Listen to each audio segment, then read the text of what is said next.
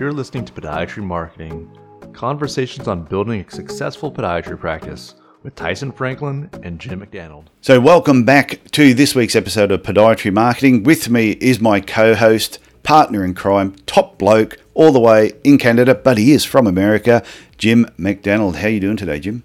Tyson, thanks for that intro. I guess I'm no longer big Jim, but Not this week. I do appreciate the super bloke is pretty, coming from you, that means a whole lot. So appreciate that. No, things are good here in Montreal. Just ready for an exciting conversation with you today about some technical and geeky, topics in the podiatry marketing world. I know what the geeky topic is. Tell everyone what the geeky topic is, because this one, I think this one's going to be a bit of fun.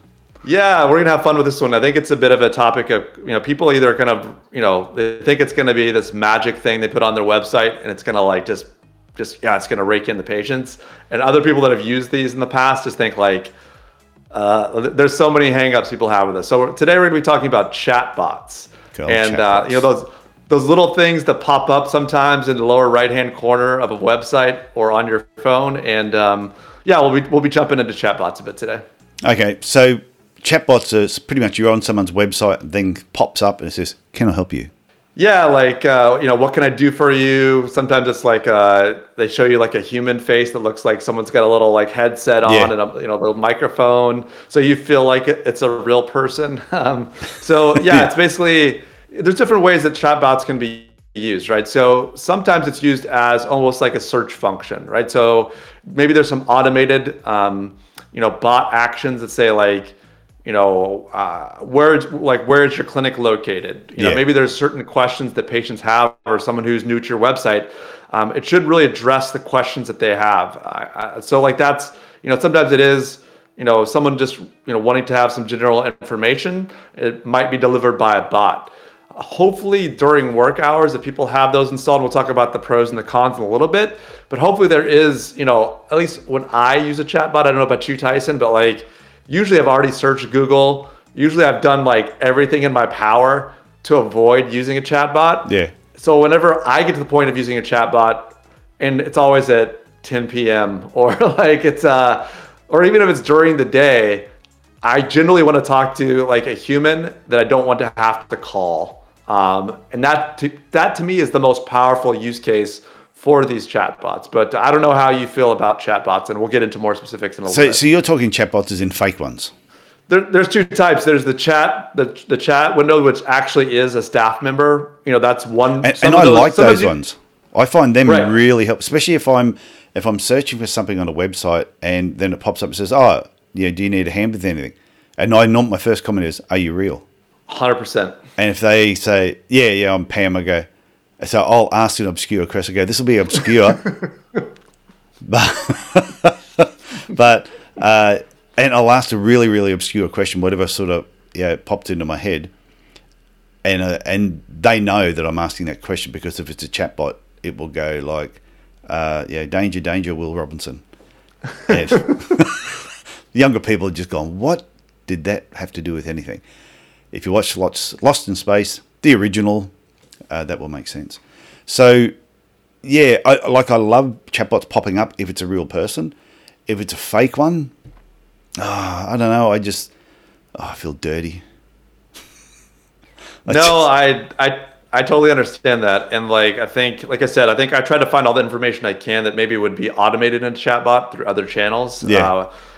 Hours, those kind of quick questions that sometimes they can be automated and be okay. But by the time I'm to a chatbot, like you said, I want it to be almost like a direct link to a human to have a conversation that I don't necessarily want to be on the phone for. But the problem becomes, like I said, you can't necessarily have someone on call 24/7. There are ways, but 24/7, for scheduling, 24/7 for answering questions. You also have to be a little bit careful with chatbots as well because you can't be providing medical information. So it's not something where you're going to be, or medical advice, or so you can't.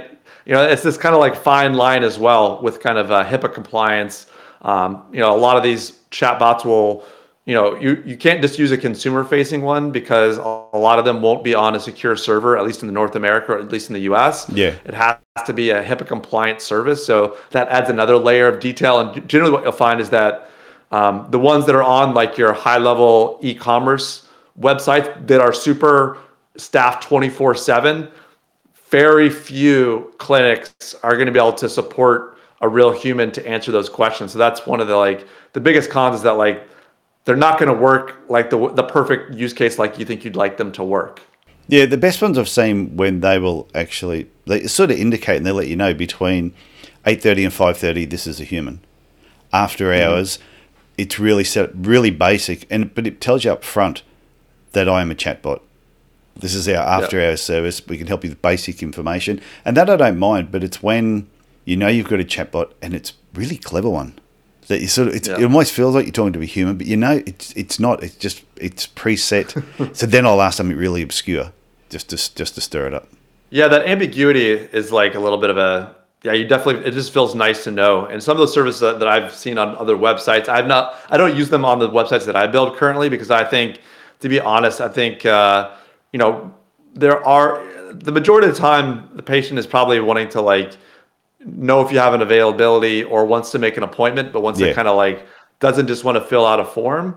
But I think if you make a form, like the call to action for the form on the website, very easy to see and make it very like simple, and kind of give the person who's on your website like complete understanding of what they're getting themselves into. So maybe you have a contact us or you have a schedule button.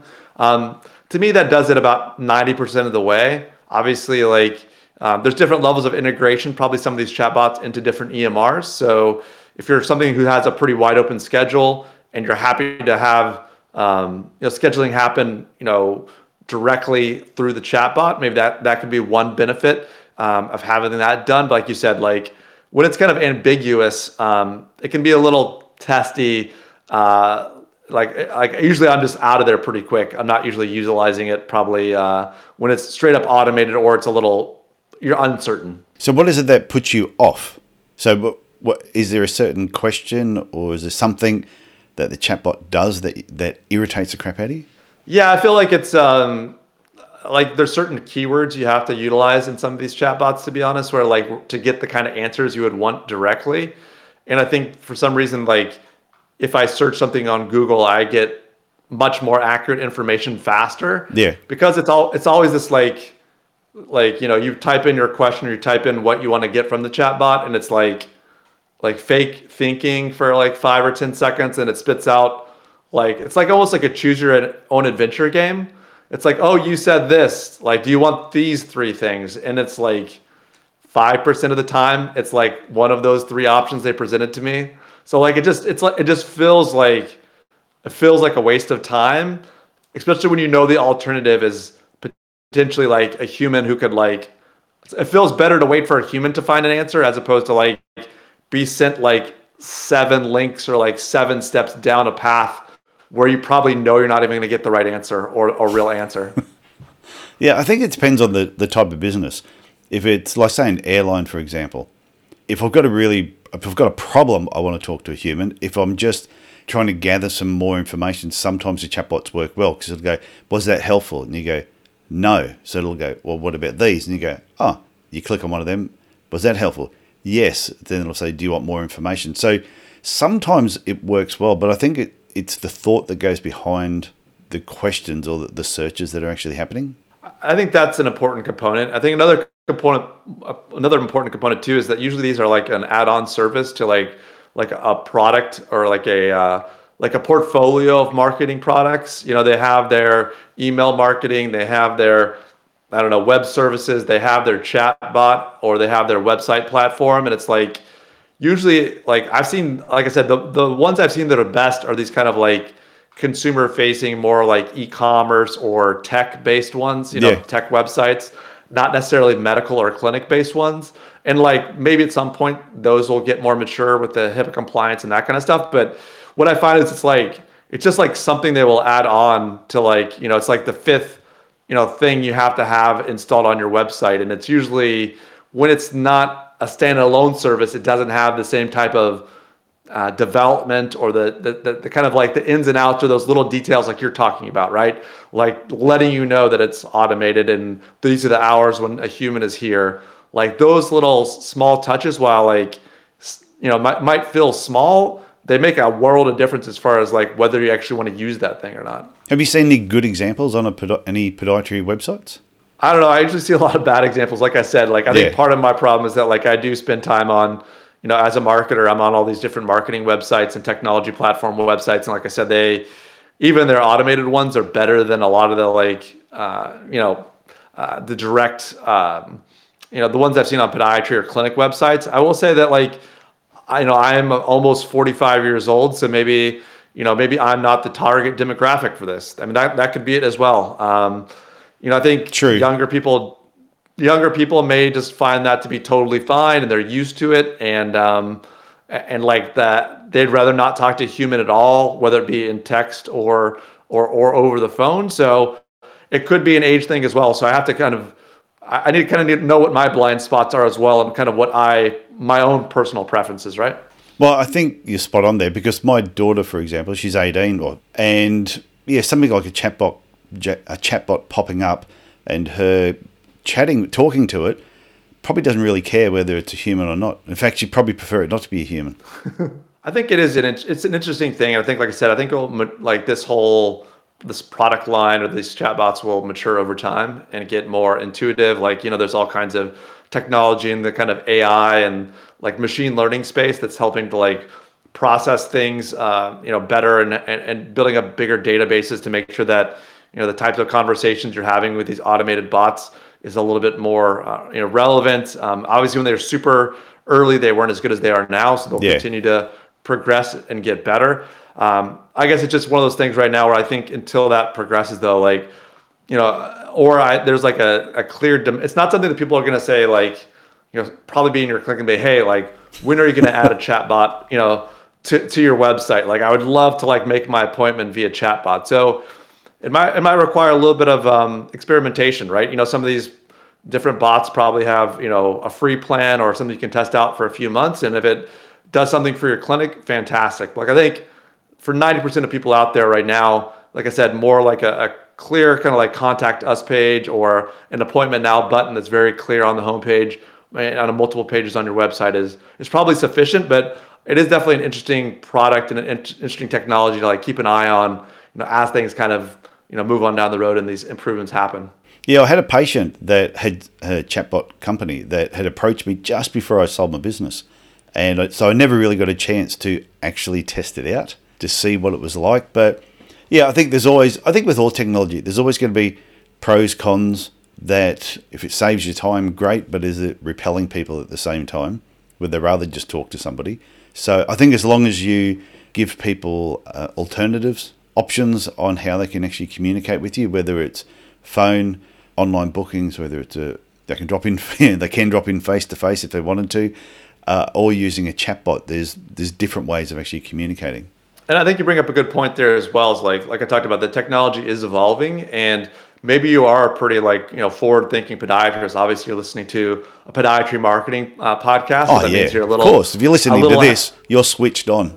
But at the same time, these different companies are probably curious to make a product that does connect, because if they have something that is a superior product on the market, it's definitely something that they will be able to sell to other people. So if you're someone that is tech savvy, wants to be on that cutting edge, finding these platforms that are offering it maybe to dentists, to other healthcare providers that haven't come into podiatry yet. Yeah. It's a way to potentially partner with them, help them kind of create the product. Maybe you're a consultant with them.